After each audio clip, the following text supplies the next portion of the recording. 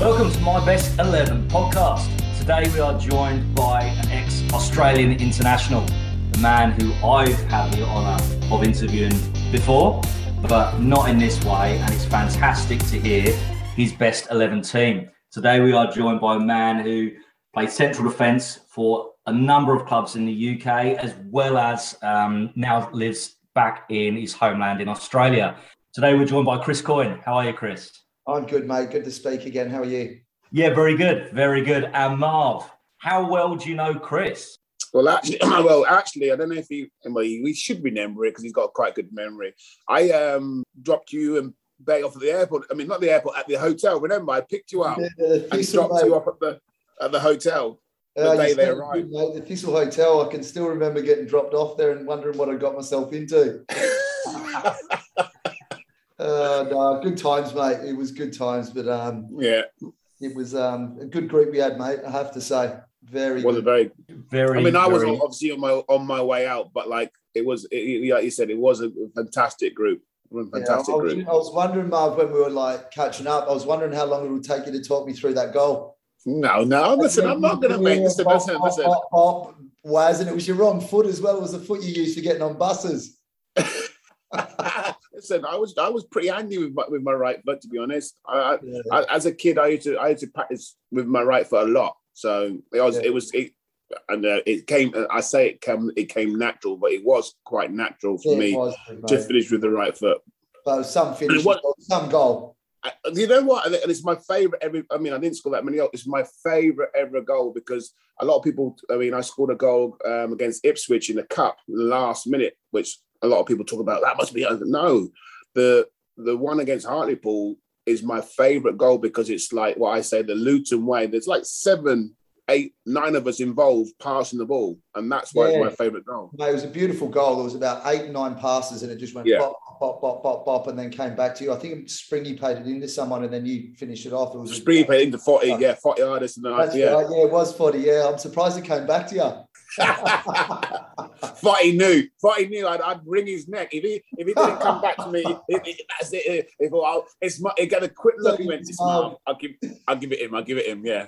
Fantastic. So what we're going to go through, those people who haven't listened to the podcast before, Chris is here to talk about the best 11 players he's ever set foot on a pitch with. So that's all the way through his career, including internationals, players as well. And over to you, Chris. So what formation are you picking? Yeah, that's the tough one, isn't it? I ended up going with a 4-3-3. I asked Marv if I could go 4-5-2, but he wouldn't let me. It's not playing by the rules. So, yeah, 4-3-3 for me. Nothing fancy. Excellent. So, 4-3-3. We'll start off over the goalkeeper. So, I know you mentioned before off air that they're a different breed. They are. Which different breed of a person have you got between the sticks? Well, that's Give us clues.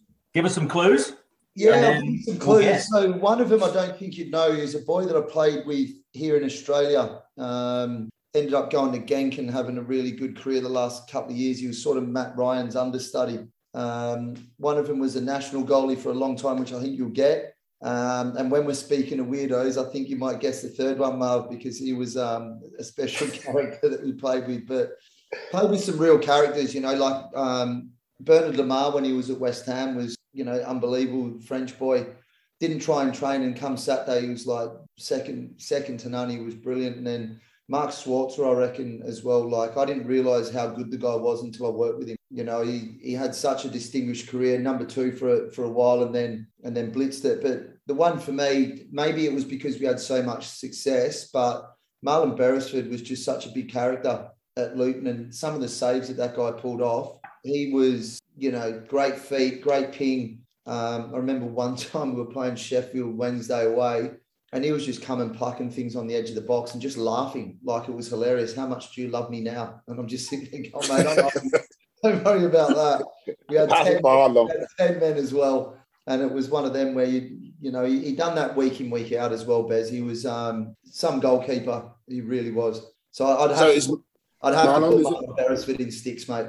Yeah. So you're not allowed us to have a little guess or anything. You just take all the fun out of it. The guy that played for Genk? No, listen. You can give honourable mentions about the guy who played for Genk, and you could have the West Ham guy, but we would have got Marlon Beresford. We would have got him. That's why he gave it. He gave it away because it would have been too easy for all the Luton fans. That's exactly what it was, Marv. Okay, all right. Give me one, leave me alone. Just because I was at the kids' football last night, you're just digging me out now, aren't you? We weren't going to mention the story, so we'll just keep going. No, that's all right. I'll take it. My bad. So, Marlon, you said that he was... I've heard some crazy stories about Luton goalkeepers in the past. And what made Marlon better or different, or what separates him from Schwarzer? He was just underrated. Like he was 34, I think, when he came in, and it was like, oh, he's just coming to pick the pieces up. But he was just such a big character in the dressing room.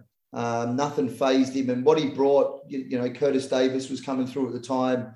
I was still only reasonably young as well at the time, and then Marlon just brought this calmness and experience, and some of the saves that the guy made. He was a great shot stopper, phenomenal shot stopper, and I think looking at the game sort of holistically, I think if Marlon had played now, he probably would have been a more rounded goalkeeper than some of the boys that were playing Premier League because he was so good with his feet.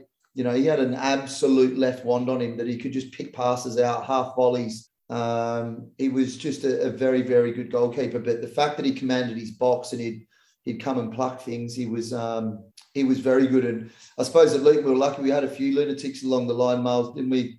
You would have played with Les Sealy was a good one. Yeah. Bless him, but I played with him. He was a bit older when I was at West Ham, and he was just an absolute lunatic for a 17-year-old to see what he was all about. But yeah, Marlon for me, I think he had better feet than Swartzy. Swartzy was an unbelievable shot stopper, good presence, great career. But for me, maybe because I played more with Marlon than Swartzy, I thought he was the best of the two for me. Excellent. So move on to right back, left back, wherever you prefer.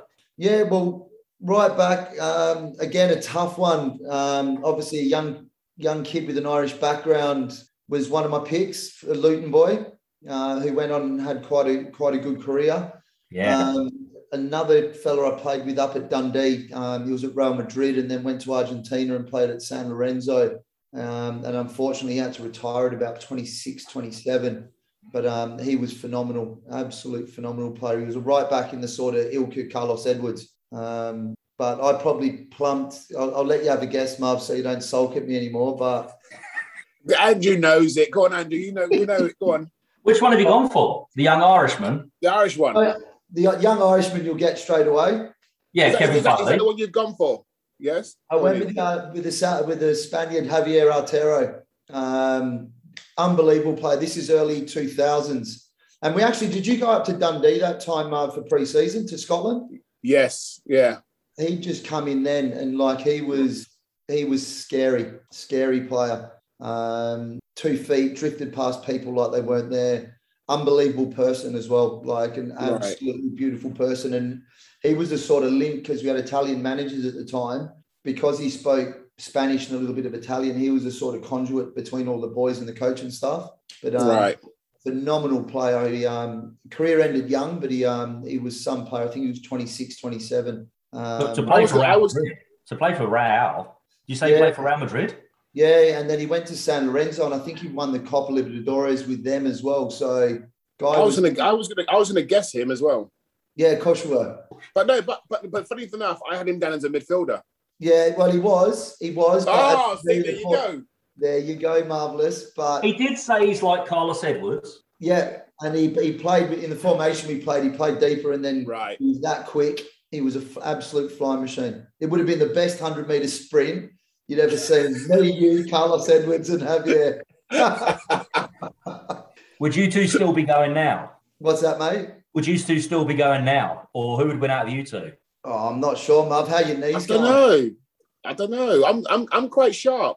I'm quite sharp. I'm on the tennis court, mate, but I'm not sure about 100 metres. No, I know. I mean, with the Carlos Edwards and the Javier one, we wouldn't be in the lens after about 2 seconds. We'd be on the screen. They were freaks. Absolute freaks. But Marv wasn't slow. Marv wasn't slow at all. No, I wasn't slow. Marv could shift. Yeah. These guys were just on another planet. So left back. Well, you've gone for Javi Otero's right back. Who's left back? Yeah, so there was two boys. One was a Luton boy that went on to have a really good career. Again, left back, left midfield. And then the other boy played with me in the national team, played a lot of his football in Switzerland. And again, he was another attacking fullback that would go past players, cross balls in, score goals. Had a decent Champions League career as well. I think he played for 400 or 500 games in Switzerland there in the top flight, and great guy to boot as well. Which one are you going for? I'll go for the boy that I played with at Luton, I think. Was he at Rushden as well? Oh, good question. No, it's not unders. No, he's not unders. No, he's gone for Mr. Manager of Walsall now. Gone for Matthew Taylor. Yeah. Tails, that's right, that's true, okay. Yeah. Manager of Walsall at the moment. And he's just started up there, I think. Yeah, little Jim Carrey looked like. But he just again with Matty, I like my fullbacks being really, really aggressive and positive. And Tails could play left back, left midfield. He's probably good enough to roll into the centre of park if needs be. Just the way that he could just goes past players and score goals. I think the other one was Scott Chipperfield, who was at Basel for a number of years. But Tails was. I just think the fact that he could defend and he had that pace, but his delivery and his energy was phenomenal. He was an absolute workhorse up and down that left side. His energy was unbelievable, wasn't it? I mean, it was. Yeah. It's similar to. I mean, we're just speaking about the Hartlepool goal. It was that he got to that stage where the fridge used to like, okay, get John Louis off, push Tails up, and put me on at left back. That was the one. That was his get out of jail card. Didn't want to pay the $200. He would just stick Tails further up the pitch. But it didn't matter. Do you know what I mean? Like he'd be at left back and he'd still be under the pump, and you'd be looking over your shoulder, and he'd be up at the other end of the pitch. Yeah. And then right next to you about 2 seconds later, and you're just like, how did that happen? You know, not necessarily the most talented player, but his work rate, and he did. Correct. Don't get me wrong, but his work rate was, if every kid or every aspiring footballer gave the effort that kid had, they're all going to give themselves a chance. So it was just pure work rate and ability to count that I thought Tails sort of epitomised, for every young player. If they could bottle that up, they won't go. I agree. Definitely. Could he hit it as well back then? Could he wallop them? I mean, he scored, 50 yards for Portsmouth, I think? From the get-go, he could hit it. It was, like, ridiculous from the get-go. He was, like, just whack, wasn't it? It was, like... Yeah. It was even then, Marv. I think that the ability he had to hit balls on the run as well. And then it wasn't, though. It was the old knuckleball flying everywhere. He just had that real ability at pace to strike the ball. So he's definitely, I'm not sure. I reckon I've gone Kevin Keegan here. I reckon my team's either winning 5-0 or Fantastic. So we get to your two. Well, I say your twos. No, Marv played a bit left, bit at centre back. But we get to your two's positions. Centre backs. All right. Well, you might get this one. He came out and played actually here with me at Perth Glory. But most of his career, I think he came out at 35. Charlton. Is he an international as well? No, I don't think he is. No. Oh. He played at Bolton, played at Charlton, a tough tackling defender. Bolton and Charlton. To name a few. Millwall? And he was... No, I don't think... Oh, no, so I'm not thinking... I was thinking of, what's his name? I can't really pronounce that. Is it Eiffel? No. And he was towards the end of his career at Perth? Towards the end of his career, Marv. Bolton and... I didn't live in Australia then, so I can get out of this. Famous footballing family. Bolton. Charlton. Oh! Alan? Also at Blackburn. No. Lost. Andy Todd. Andy Todd. Oh, very famous family. Colin. Yes, very. Yeah. Yes. What a great player. Like, I didn't realise how good he was. Obviously, you hear all the Toddy stories while you're playing football and that. And then he came over about 2 weeks after I'd come back with the family to Australia. And Toddy rolled up, and I was sitting there thinking, oh, God, this hard bastard's going to walk in here. He's just going to start this, that, and the other. The most gentle character I've ever come across in football. Seriously. Really? What a beautiful guy. Family man, just really down to earth, really humble, just looked after all the young boys like he was an absolute gentleman. And then typical footballer, he walks across that line and just white line feet and he was just, they didn't know what hit him at first when he was, when he came out here. But I didn't realise just how good a footballer he was. Like he was, right. And it was probably easy for him. He had all that UK experience at the top level and came out here. But I've seen other players come back here and really struggle. And Toddy just breezed through it. Like he was an absolute pleasure to play with, but also to spend time with. It was nice he'd come over and didn't have any sort of nucleus here or any family, so I got to spend a bit of time with him. And fantastic character, but there's no way I'd mess with him, mate. He was just old school tough. Like he just, I heard that he's tough. So how long is he still out there? How long did he stay out there for? No, I think Toddy, is he coaching with Fino now? I'm not sure, because I know he went over to Ireland with him. Okay. And then I think he's had a couple of gigs with Fino, and then he was working up at Blackpool. So I'm not sure if he's over in Bulgaria now, but yeah, he's gone down that path. He was doing a bit of agency work, and then the missus and the kids wanted to go back to the UK, so he went back there. But he loved it, mate. He'd rock up to train. He lived about 200 metres from the training ground here in Perth, right? It's 30 degrees every day, Marv. It's like, we're all freezing here. I've got a jumper on. It's a minimum of 10 degrees today, and it's like the middle of winter. But Toddy would rock up. He'd have a pair of flip-flops on, pair of shorts and a singlet with his wash bag under his arm. He'd just rock up to train, and it's like, what, mate, what are you doing? And he goes, mate, this is beautiful. I said, living the dream. He is living the dream. It was the middle of winter. Everyone's driving past him on the West Coast Highway just thinking, what's this idiot doing? Looks like a homeless vagrant. Oh, he was in his element, mate. He loved it, and he didn't care what anyone thought. He just loved life over here. But his professionalism, his ability, I didn't realise actually how good he was. And as a defender, one-on-one, etc., like he was as good as I've seen one-on-one. Not the biggest, Marv, right? 5'11", 6-footish. But didn't lose a header. He was just so aggressive, and his timing was phenomenal. So I enjoyed playing against, alongside Toddy. I reckon a lot more than I would have enjoyed playing against him, I reckon. So you mentioned you went back to Australia, obviously with the family and stuff, and you settled back in Perth and things. Was that due to contracts, obviously Colchester and things like that coming up, or was it your own personal choice to draw a line in the sand? Yeah, no, I still had a couple of years left on my contract at Colchester, but I didn't really get on with Paul Lambert at the time. He came into Colchester after Geraint Williams had left and Kit Simons, and then he was just starting his own phase of what he wanted to do. He literally went for a younger crew that he could come in and do what he wanted with. So I sort of knew the writing was on the wall. I came back from an international game, and he took the armband off me without even speaking to me. He didn't even have a conversation with me, there's no dramas with that. It's his club. He's a gaffer. Whatever he said goes. But I thought a conversation might have been merited. So I pretty much knew from there the writing was on the wall. You've just gone away and played a World Cup qualifier. And then that happened. But the thing for me was we're really settled in Luton, loved it there. Had to leave for, financial reasons with regards to the club, etc. So my eldest boy, I think, was 8 at the time.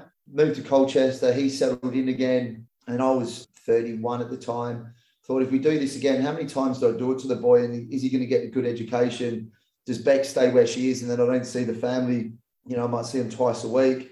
So for me at that time, being in the national team, I thought it was the right time to come home because it gave me a little bit more leverage as well, coming back. So it was more for, Beck and the kids would have been happy to stay.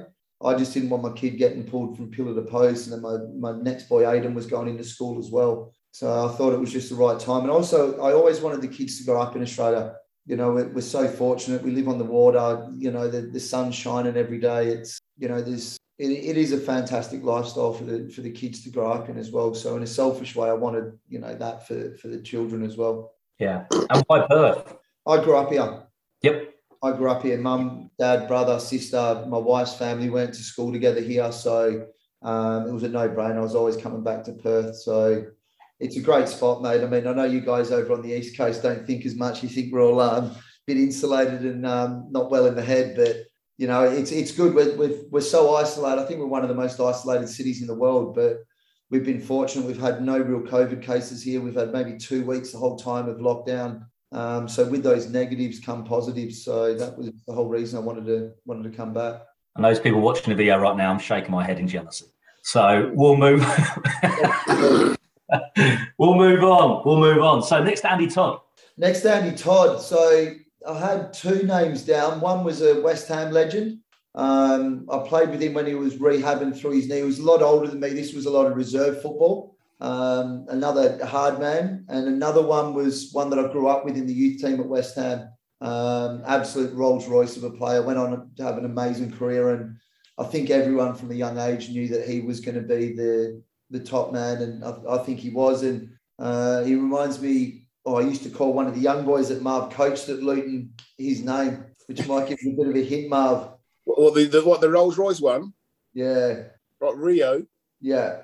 Rio Ferdinand. Who reminds you of when he was a kid? Huh? Who do you reckon it reminds you of as a kid? Ryan? Was it Ryan Charles? Do you remember when Kurt was coming through? Probably Kurt Davis. Oh, yes. I don't know whether he tried to imitate Rio or whatever, but he had the same perm, he had the same everything going on. So, but he was phenomenal, Rio. I think I got there December 96, 95. And Rio was in that youth team, and you could just tell straight away that the guy was phenomenal. Like, he just danced past people. He'd roll up with the first team trainer, and he was like destroying people. And we're not talking, they were an established Premier League type team at the time, and he was just rolling through them. He was a good player, but his turn of foot was phenomenal as well. Like, he was another one. I reckon him, Carlos, and Artero could have a race. Yeah. He had blister. And I reckon Thierry Henry is the only person I saw sort of eat him for speed, and he was rapid. But again, good person, good character. But even from a young age, you could just tell that he was just something special. Yeah, no, definitely. So just touching back to you, Coyne. So obviously Australian. What was it? How did the opportunity come across for you to come across to the UK to try and fulfill your dream to become a professional? But was it something that you've always wanted to do as you was growing up as a kid? Yeah, absolutely, Marv. So my mum and dad are from the north of England. So I was an Aussie kid, and I classify myself as an Aussie, but grew up with English heritage, and all I knew growing up was football. So in the summer here, you play your summer sport, which for us was cricket, and then it was obviously football or soccer in the winter. But I always wanted to be an athlete or a sportsman. So it got to the point I got chosen in the Joeys, which is like the young Aussie team. And we went across to South America for the World Cup. And I was in the state representative team. So the next step up was the national team for the cricket as well. But for me, I just love football. Absolutely love football. So on the back of that World Cup, managed to have a decent tournament. And then I think I was back for 4 or 5 weeks. Mum and Dad made me finish my A-levels or whatever the equivalent. Yeah. Finished my TE. So I had something to fall back on if I didn't make it. And then over to the UK from there. So I was fortunate. I was fit as a fiddle when I went over. I think we'd been in camp for about 2.5 months. So I was in good nick, having been in a professional environment at 16 before I went over there. And it was tough, to be fair, Mark, the first 3 months, I reckon, 4 months. I can imagine, yeah. Yeah, well, a phone call. I remember my first phone bill came in, I almost cried. It was like £600 or whatever. And it was like, well, what am I going to live on for the rest of the month? And I didn't realise that it was like £1 a minute. And I was calling my missus, I was calling mum and dad, and reverse charged calling them. And there was no emails, there was no Skype or Zoom or anything back then. So it was tough the first 3 months. And then the other thing, Mark, being an outsider as well, I was taking Rio's best mate spot, or I was taking someone else's spot, So right. they're thinking, who's this little soft Aussie kid that's just waltzed in here with his shit gear on and, trying to have a go at it. So it's one of them that, you didn't have any mates to start with. But then once you sort of get into the nitty-gritty of football, it's funny, if you win a few tackles, win a few games, people start looking at you differently in the dressing room. Yeah. So the first few months were tough, but then from there, they were a great group. We had a good team as well, which always helps, when you win week in, week out. And this is at 16 you've come across, 16, turning 17, yeah. 16, turning 17. And obviously you come on your own, or did you Yeah, I came on my own. I went into an apartment with a lad called Paul Mitchell, who was a reserve player at West Ham at the time. So it was good for weight loss, mate, because we didn't eat too much. It was microwave dinners and none of the, probably in hindsight, I should have probably gone into digs. But because I'd been away for sort of 3 months, 4 months of the year before, I thought, no, I'm fine. I'll be all right. I'll be able to cope. And I suppose I did cope, but it would have been a lot easier, if I'd been in with a family, a couple of the boys around, so I mean, it's probably something now, if one of my boys ever done it, I'd probably advise them on that. But, you can only do that retrospectively as you get older, can't you? True. No, definitely. Definitely. So what we'll do is we're going to pause it there. And then when we come back, we'll hear from the rest of Chris's best 11, as well as Marv's 60 seconds. Hi, I'm Kelvin Davis. This is Sean Dyche. This is Ricky Hill. My name is Kevin Nichols. My name is Mark Pembridge. Hi, my name's Rebecca Lowe. Kevin Gallen. Hi, my name is Mick Harford. My name's Steve Davis. This is Ian Foyer and Kevin Foley. My name's Graham Alexander, and you're listening to My Best 11. My Best 11. My Best 11 podcast. Great, so we're back for part 2 of Chris Coyne's My Best 11. I'm going to fire straight over to Marv for Marv's 60 seconds. Chris, all you need to do is just say the first word or the first answer that comes into your head. We're not stitching you up here. These are all football related. We're just after a quick, short fire, whatever comes into your head. Marv, over to you. Okay, VAR or no VAR? No VAR. Funniest teammate? Kevin Nichols. Okay. Favourite place to go on holiday? Vietnam. Oh, okay. Favourite other sport apart from football? Cricket. If you could change one rule in the game, what would it be? If I could change one rule in the game. At the moment, handball. Okay. Rangers or Celtic? Celtic. Messi or Ronaldo? Messi. I know the answer to this one. Aussie rules or cricket? Cricket. Favourite colour? Blue. Oh my gosh. Win 1-0 in a World Cup final, play only 20 minutes, or lose 4-3 but score a hat-trick? Win 1-0, Marv. All day long. All day long, mate. Clean sheet. Please. Fantastic. One more, Marv. One more? Okay. I'm trying to find one more for him. Best ground you played at? Celtic Park, just for the atmosphere. Probably not the best stadium. Yokohama in Japan was phenomenal, but Celtic Park, just for the noise. And of course, Ange is over there right now, doing the Aussies proud.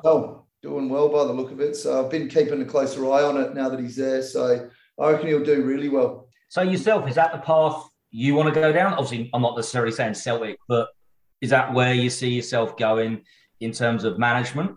I hope so. I'm on a little journey now. I've just gone into a role at Perth Glory, which is the professional club here in Australia. So I think I've done my apprenticeship with an amateur type NPL side here in Perth. So I always see coaching as you've got to learn your trade. I know I'm a better coach now than I was 7-8 years ago when I started the journey. So if it does take me down that path, then I'll keep learning and trying hard to get better. But I do love the game. I'm really enjoying. I was working with adults and men before, and I've really enjoyed going back down into that sort of youth academy type stuff now, where the kids, they're so they're good players, but they're just so eager to learn, and the bits of information you give them, and when you can see them take it out onto the pitch, I do get a lot more satisfaction out of it than a grown man, because you assume that the grown man should know, or you expect that off the older players. Where when you see it in the kids and they start implementing what you're working on, it's quite satisfying as well. And I come home and it's driving in the car and it's like one of them little fist pump moments where you go, "Oh, that was superb today." So we'll see where it takes us. I'm really enjoying it. Early starts. We start at 6 o'clock every morning. Training starts at 7, and it's good fun. So Richard Garcia, Mark, do you remember Richie from Colchester? Yeah. So Richie's the gaffer now at Perth Glory. So I grew up with Richie, and then Terry McFlynn that used to be at QPR. He's the head of football ops, and Steve McGarry, who was at St Mirren and whatnot, and a boy called Ruben Zadkovic, who I'm working with really closely. He's very, very good at his job. He's worked with Ange, and he's worked with Graham Arnold, the national coach as well. So he's brought some really, really fresh ideas in as well. So no, it's good fun. And the fact I've played with these boys and, we've been in the trenches together, it always helps, because you've got that trust and where each other's coming from. Even when you're having a bad day, they know where you're at as an individual, not just from a football perspective. Yeah. What's your dream job, Australia or England national coach? I reckon England. I reckon you can't go. How can you, after watching the Euros, how could you go past that? You saw the crowd starting to build up, and I was getting up with the kids and watching it, and it was just like, wow, how good is this? Yeah. Like, don't get me wrong, I'm an Aussie, I'm a proud Aussie, and but I'm also a realist. You know, if it was the Australian cricket team or the English cricket team, I'd have to obviously go for Australia and coach that. But haven't watched that just recently, and seeing what that young England group's doing, I don't reckon they're too far off from being. No. And with your attacking lineups you're picking, the amount of attacking players England have got, you're going to have Jadon Sancho at right back and everybody going, isn't you? Yeah, Maguire, you're on the bench, mate. We don't need stoppers. I'll just have Walker, just have one defender. This man in the world just flying around. Great. So, get back to your team, 4-3-3, wherever you like. Are you playing a holding person and then two? Yeah, I'm going to play two. I'm going to play two holders. So that's my only. I've got four defenders, the two centre backs and the two sixers. They'll prop it up for me. But one of them, you might know Marv. He was at Dundee with me. This would have been 2001, and then he went from there. Did he play at Sunderland? No, but his namesake did. He went to Rangers and Cardiff. Yeah. Yep, you got him, Marv. And he's I'm now going living in Australia. Yes. Go on. Gavin Ray. Correct. Yes. Did he play? I thought he played at Sunderland as well. That's what I would have guessed. No, Alex did. Yeah. Oh, Alex did. That's right. He's Right. right. Yeah. So Gav was only. Well done, Andrew. Well done, Andrew. Not bad from you. I reckon I might have mentioned him before last time when we spoke. I reckon that's where you had I see now. Don't give him any of this. I'm getting smashed. see. All my mates are having a right old go at how much I'm getting smashed by you, Marv. So this is finally. Nailed it, buddy. But yeah, no, he was box to box, could tackle, could score goals, read the game really well. He was one of them as well. If he ever made a mistake, even at centre back, he was always up there picking up the pieces, and he'd be at the other end trying to slot one in the next minute. And great guy. Again, really good leader, strong character, good person. So, you know, underrated. I think because he worked so hard and a lot of his work was done for the benefit of the team, he didn't get the kudos that he deserved. But he was a really, really good footballer. Never gave the ball away. Always tried to play forward, be positive, hard. He was a tough boy as well. You know, he wouldn't let anyone take an inch off him. So I just think if I'm going to be all out attack, I need someone in there that's going to kick a few people along the way.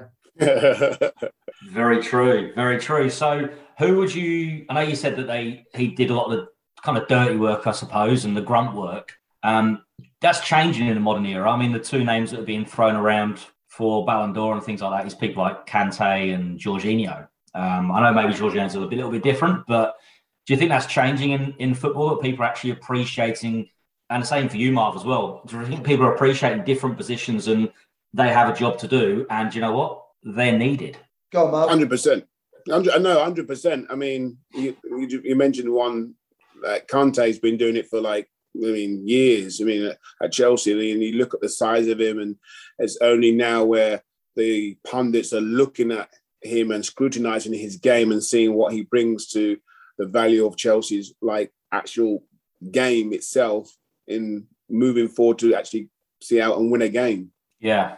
Yeah, I agree. I mean, I know Liverpool had their issues last year, but you look at what happened when you take Van Dijk out, and his name was mentioned Ballon d'Or wise as well. You look at, Dutch teams when De Jong was breaking things up and getting around the park.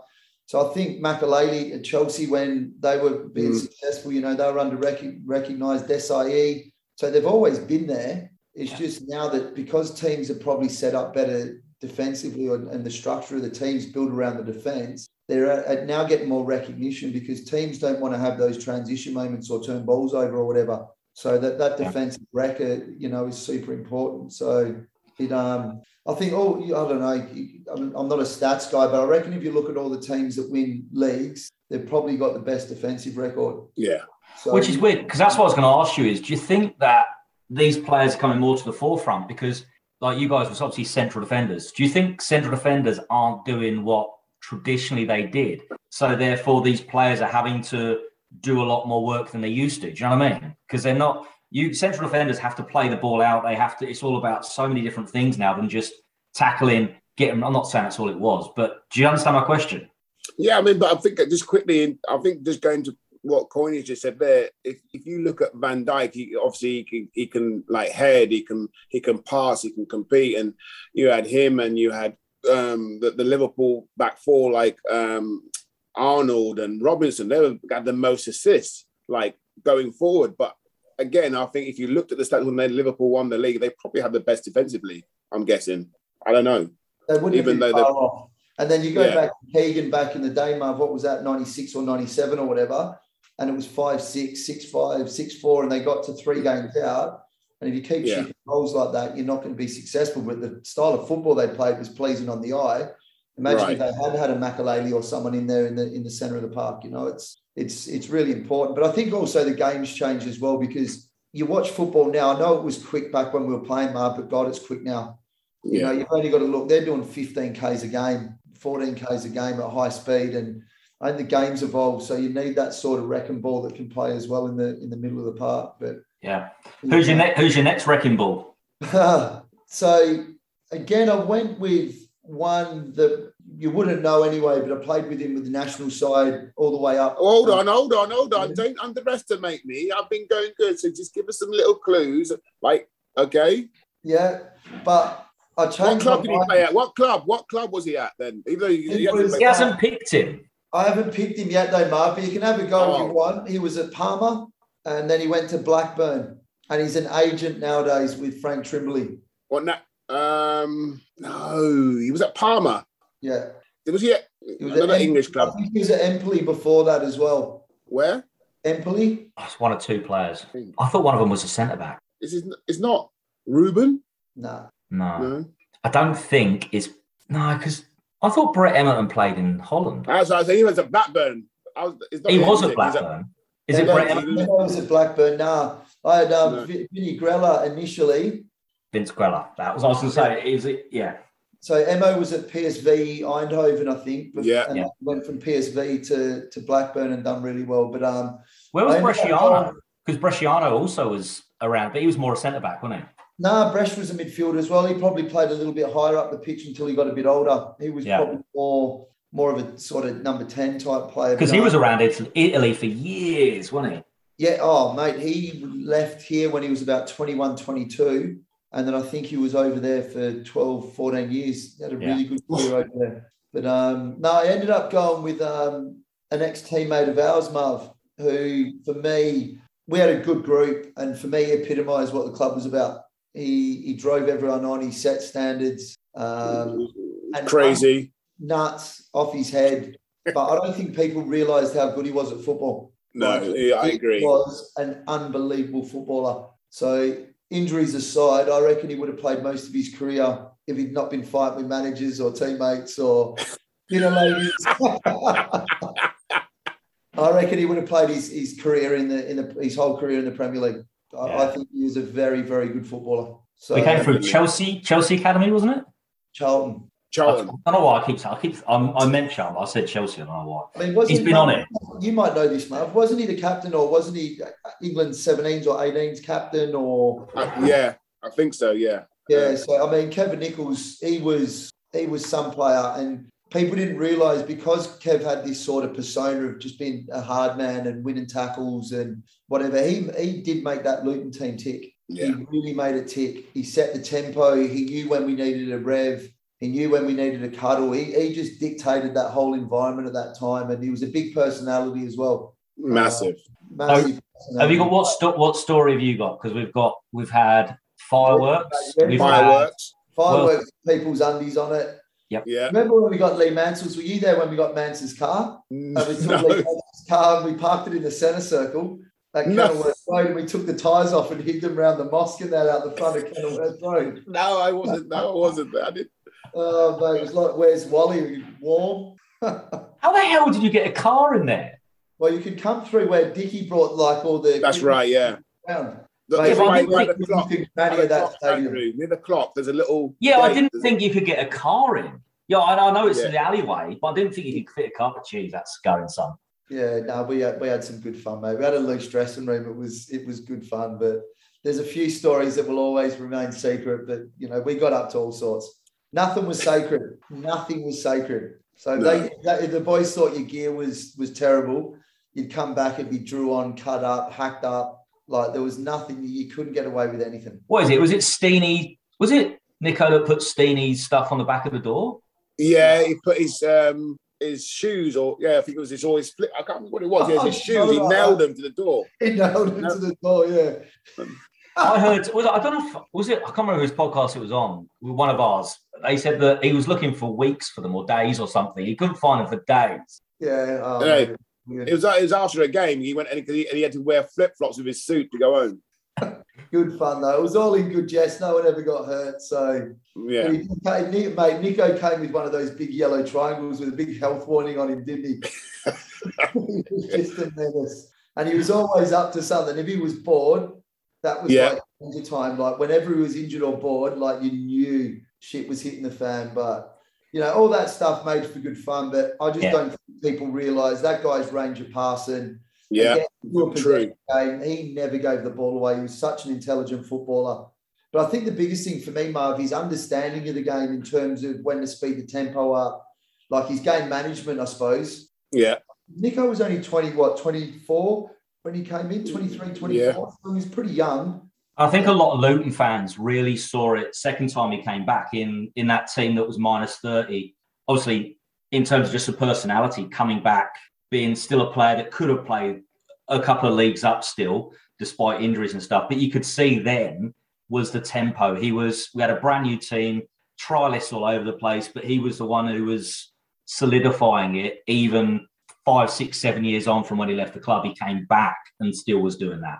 Yeah, I mean, we've had him on, and you hear him speak. I mean, there's something which I think as a club we have so many players who have re-signed, left and re-signed and come back. It speaks volumes about how much those players respect the club. And Nico's one of those players who he's just got this affiliation with the club, the fans, and the whole persona of the club that it just gets it a little bit extra more out of him. I mean, he's been honest and said, like, the second time around, his knee was shot, but still he managed to dig deep and drive forward because of it was Luton, I suppose, that managed to just to give him that extra impetus to bring the club forward.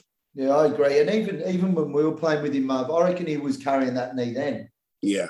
And he was so tough, like you'd never have known, like you'd go, have a look at this, and it was like the size of a house. And you're like, go and see the physio, man. And he was just like, nah, she'll be right. And a couple of more Brufen powders went down his neck and off he went. But he'd still roll out on a Saturday and just run through brick walls for his mates. He won games himself, I think, just on the back of his drive and determination. He was a true winner. He didn't like losing at anything, did he? You and him used to have some right tussles where you were both like absolute whingy bastards, but you had to win. Had to have the last word and had to win. We used to just like, you were like the odd couple, eh? Just go and get a room and bug off somewhere.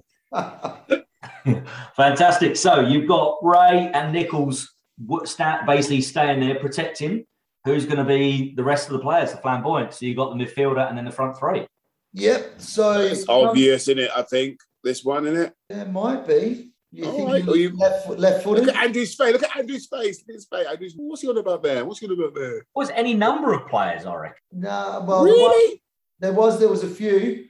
The one I went for, again, Australian boy. He was my roommate growing up through the under-17s with the national teams and that. Absolute legend of a guy. Great bloke, great career. Broke onto the stage in the Premier League at a really young age and scored some absolute bombs. But he was another one who was an absolute... I'm not... Is he at Everton? No. No, it's from... They play with your favourite Premier League team. Liverpool. Certainly did. Yeah, signed from Leeds. Leeds. Yeah. Is he the attacking? So is he the attacking one, or is he up one of the front? Which one? He's going to be behind the front three. Yeah, behind the front three. Mate.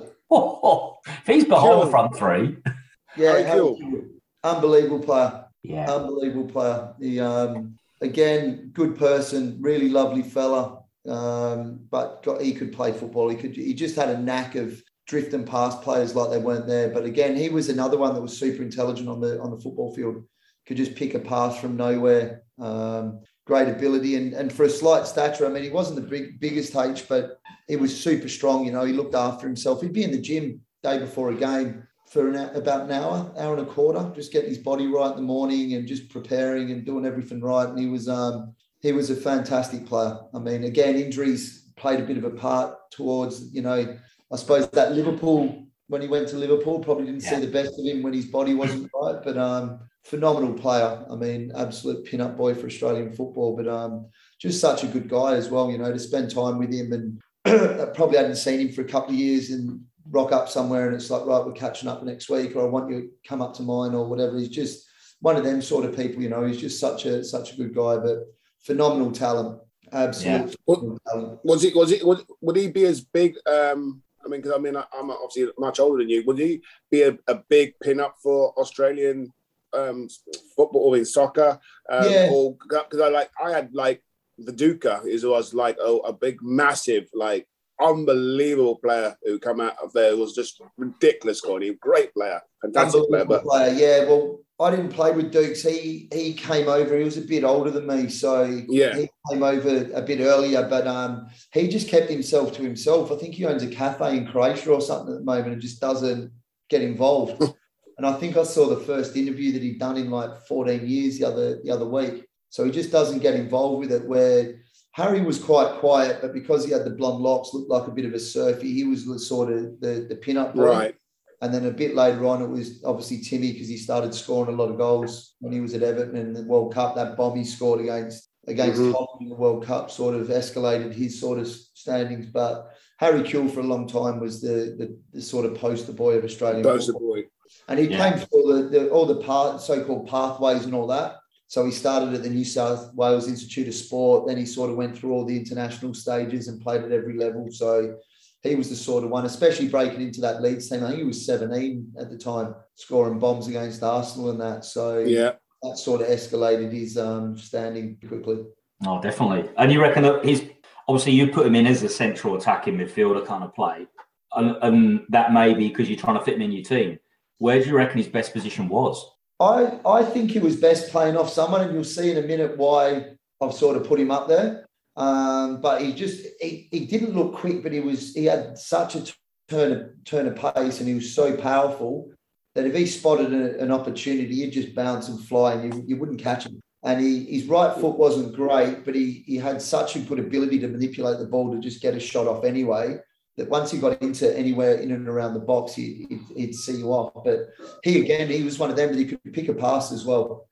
So if he was playing in behind a striker that was then linking the play, he'd slot things through, or he'd reverse things, or pick a pass. So he was. You go back to your Leeds days, you're talking Viduka, Robbie Fowler. Yeah, players like that, you know, that he could then play off and link, and then give that freedom to get forward and try and score goals. Fantastic. So front three. Start with the number 9. Number 9. Big guy up top. Again, from the Luton days, it won't take you too much to work it out, but I just loved playing with him. You know, he was fantastic character, great fella, good laugh, goal scorer, and he was just good to have in your team. He was just one of them big bears that I loved playing with and enjoyed his company. And he went on, you know, started late, but went on to have a really, really good career. And I think he got what he deserved for all his hard work in the end as well, Marv. 100%. Yeah. Steve Howard, obviously, talking about. Yeah, 100%. And again, another one, the reason I chucked Howie in there, I played centre-back with him, Marv, one game. And I forget what happened. I think Curtis was injured or suspended. Russell Perrott was definitely injured. The Tin Man was on the treatment table. The twig. And Newley put Stevie at centre-back with me. I can't even remember who we were playing. Ended up getting man of the match. He's Cruyff turning dudes on the edge of the box. And then after the game, he's just gone, it's fucking easy, man. Shut up, mate. Seriously. And, but, mate, he was, again, a really gifted footballer.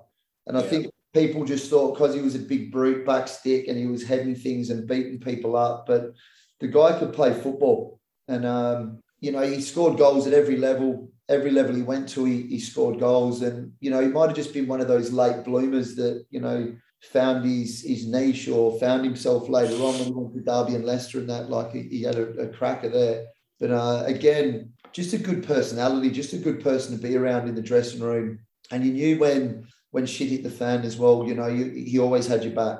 You know, I think that was one of the things about that dressing room. Everyone looked after each other, and didn't matter where you were going or what you were doing, you knew your mates had you. So, you know, balls going in off Stevie, he'd hold things up, he'd hold 2 or 3 off, and then you've got people flying off him, and then he'd be the first one getting in the box to try and get a goal. So good player, underrated in my opinion. He probably no negatives to Stevie, but I reckon if he had another yard of pace, that he probably wouldn't have been, you know, League One or Championship level. I think he probably would have been at the top level most of his career. Yeah.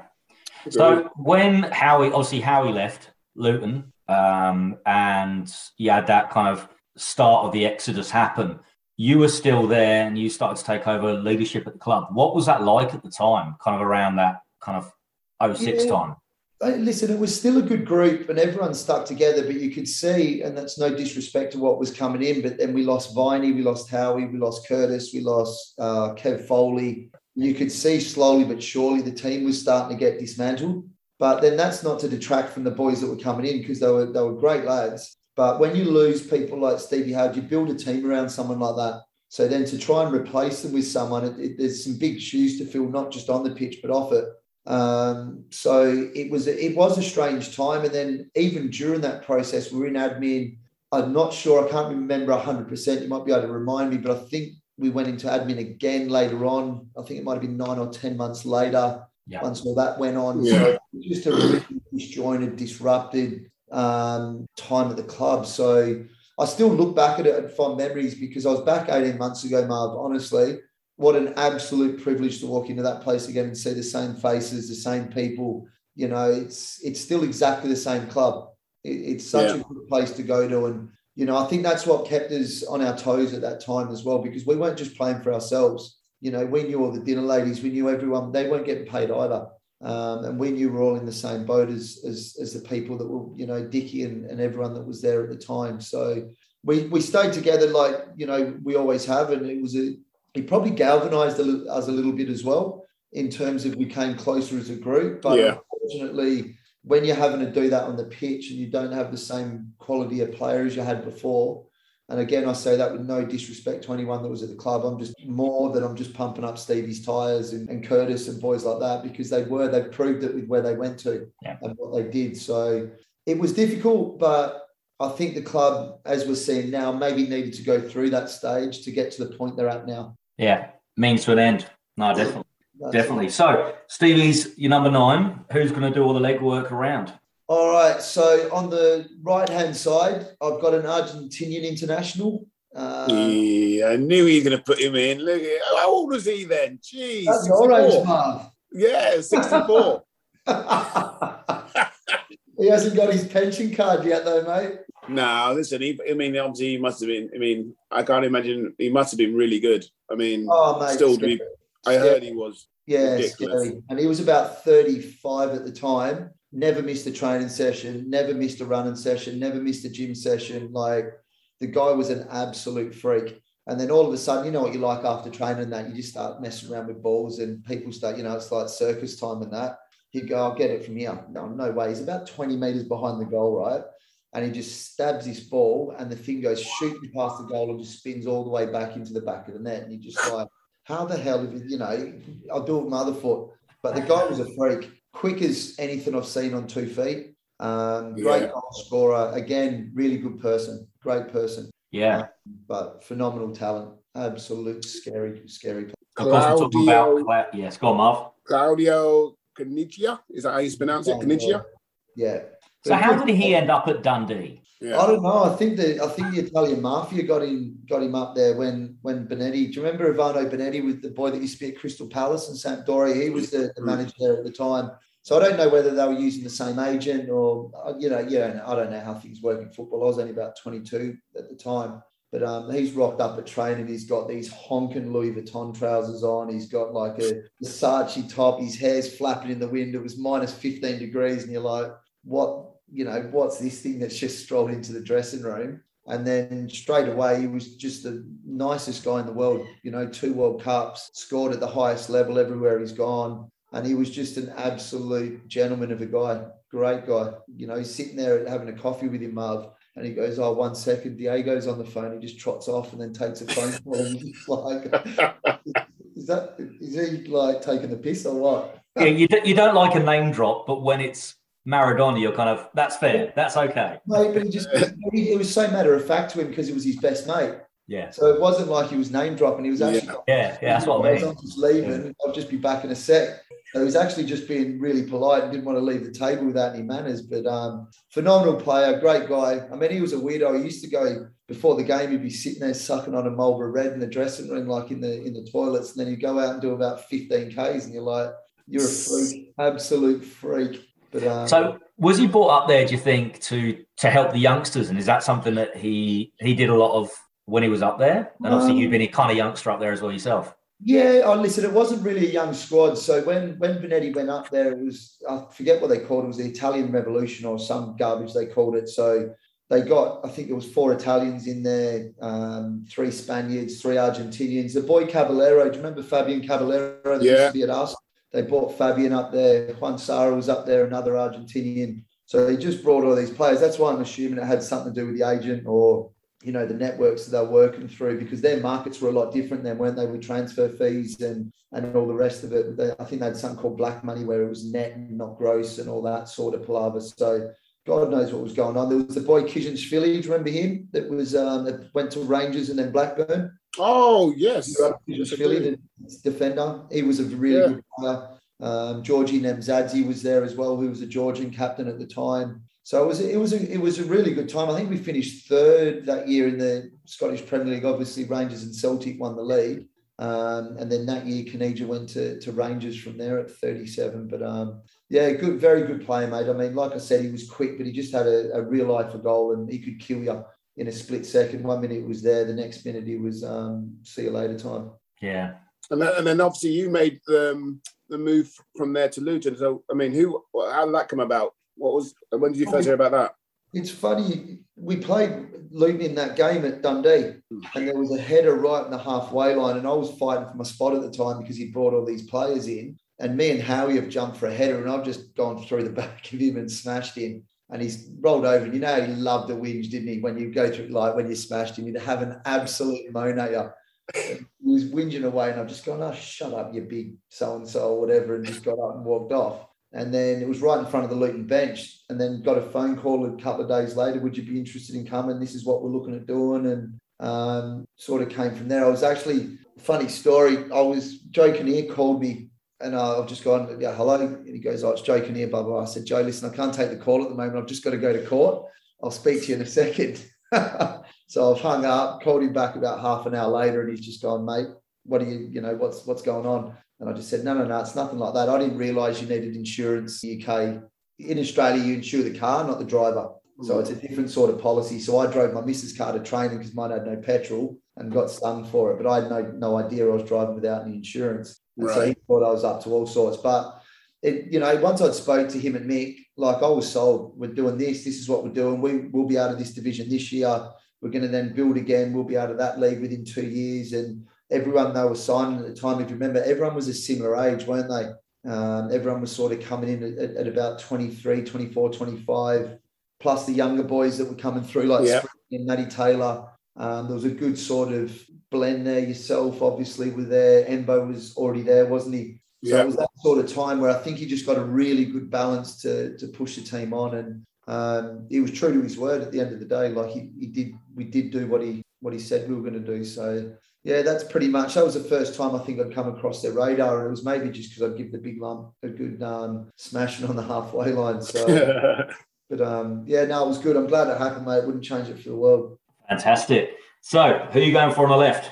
Well, my Luton favourite, he was only there for a short time, but he was just a phenomenal talent. And I think we saw glimpses of him at his best, but I reckon at his best, he would have blitzed any league in the world. Goal scorer, both feet, great delivery, lazy at times, but I just think a real talented player. Did he end up playing up in Scotland for Hearts? He did.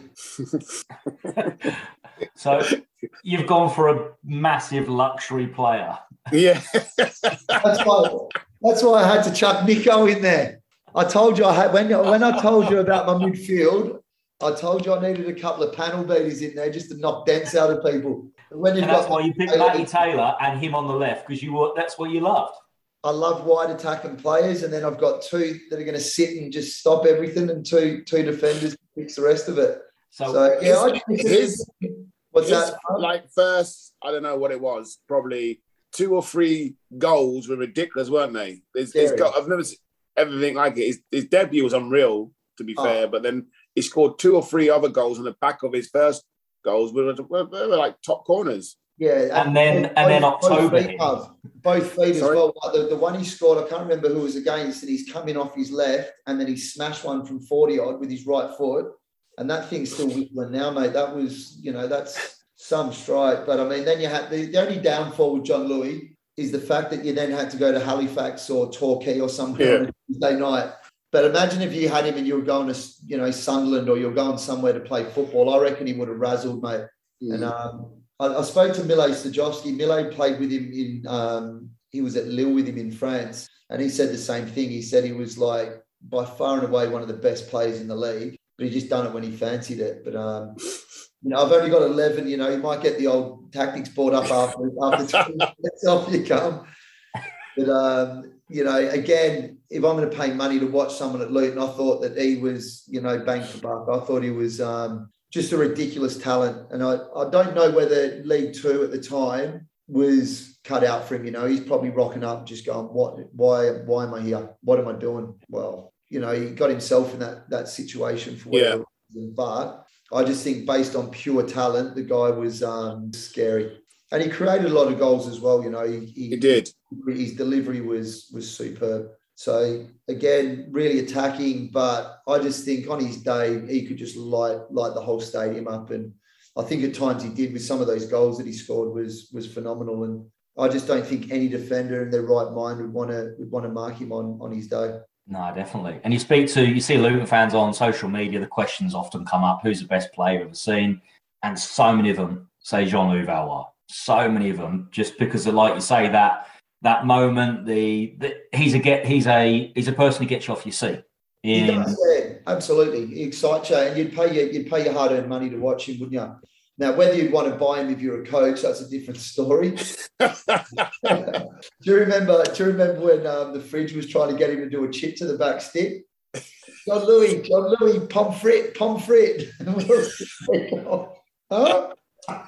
You're off your head, mate. But he was good.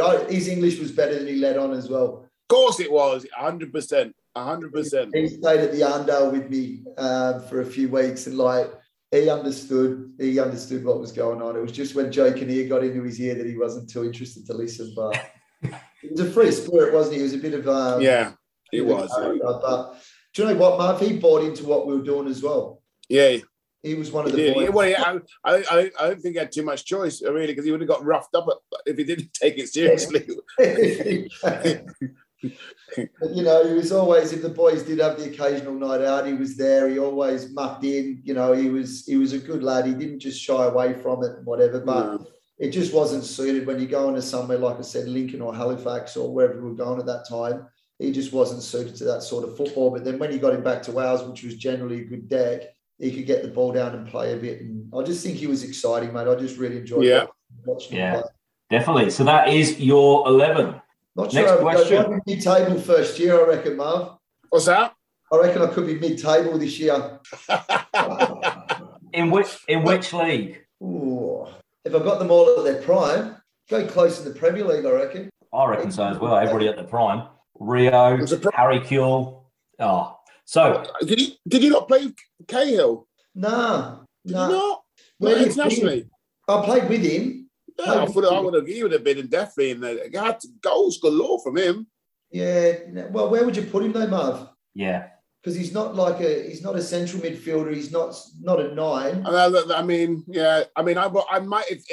would have maybe just gone with Kewell on the left instead of Valois and then put him in attacking mid, maybe. Yeah, well, I had a few in there. I had obviously Lampard, Carrick, Joe Cole. I could have chucked a few, but You know, it's one of them. Some of the boys like Stevie and Nico, when you played with them more, you appreciate. Yeah, definitely. Listen, that's why it's your best 11, exactly. Yeah, and it's not necessarily like the best players, which is great. This is why I like the way you've picked it. Like, I'm not saying that the players you picked are rubbish, but sometimes it might be someone who is a great teammate who made you laugh and just made the whole experience at that club for you enjoyable, you know? 100%. And like in Nico and Howie, for example, you could build a team around those two any day of the week because you know week in, week out, you're going to get a 7 or 8 out of 10 and they're going to look after everyone on that group. So that's why when I was sitting it down, that's why I had to get pen and paper, Marv. I was sitting there giving them for like, wow, what am I picking here? But also now you got to think which manager or it could be a coach, a youth team coach, or which person is going to lead this team? Do you think got the big and the sort of character to lead this team now? Yeah, so there was you probably won't know the guy. He was my youth coach for the national team. And because we were leading into the Youth World Cup, his name's Les Scheinflug, German guy. And as we were leading into the Youth World Cup, we obviously had massive lump camps where they'd sent you'd be away for sort of 6 to 7 weeks. And in terms of my education and where he sort of got me to, you know, I went in as a midfielder, Marv. I thought I was like a goal scorer midfielder when I went in there, and he's just going, English, you're a stopper. There. I suppose it helped. We had a good team as well. We had Brett Emmett and Harry Kuehl and boys. We had a decent group that we'd spend weeks and weeks and weeks away, and he'd end up doing a back five with one in front against 11 men. And he goes, right, if they don't score, you've got the day off tomorrow. But we'd worked that hard as a group. We knew our jobs that well that we played almost 90 minutes, Marv. Really? So in terms of my development, like I owe him an absolute bucket load. And even now, any pros that have played for him or anyone that sees him now, he's over in Sydney now, everyone still calls him boss. So he was a real disciplinarian in terms of learning respect and resilience and all those little things now that I think have gone by the wayside a little bit. Right. If you didn't walk past him and say, good morning, boss, then you knew you were guaranteed. He wouldn't say anything, but everyone would be doing push-ups for 20 minutes when you got to train. Everyone now, 40, 50-year-old blokes, still call him boss even now when they see him. And he was a disciplinarian, but he wasn't an arse about it. Do you know what I mean? Like he wasn't. Right. It was always from a good place. It was always about making you a better person and a better player. Yeah. So, he was really, big on, I think in my career anyway, I think he played a big part. Yeah, fantastic. So we always like to find out what you're doing right now. You mentioned it earlier on. So you're currently heading up the youth setup at Perth Glory? No, I'm the assistant there. So Ruben Zadkovic has come in. He's only a young guy, actually. He's 34, 35, but fantastic coach. So me and him are doing like the NPL, which is the under 23s, I suppose, if you're comparing it to the UK. And then I'm doing the defensive stuff in the A-League setup as well. So I look after all the defensive type stuff there. So good fun, really enjoying it.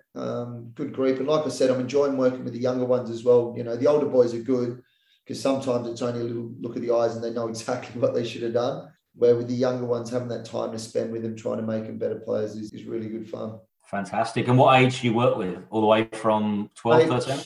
No. It's the older ones. So they're under 20s, but some of them last week we had about 4 or 5 under 15s in there. So we're sort of at that point now where we're looking at what's for next year. So we rolled some of the young ones in there and they're really, really applying themselves well. So again, if you're old enough, you're good enough. And we're just trying to get that next generation. And hopefully we can teach them some of that resilience and the 1%ers. But me and Rubes are having good fun along the way. So it's always important that you enjoy what you're doing. Fantastic. Excellent. Coyne, appreciate it. Thank you so much for your time. Yeah, right. Boys. And that was Chris Coyne's My Best 11.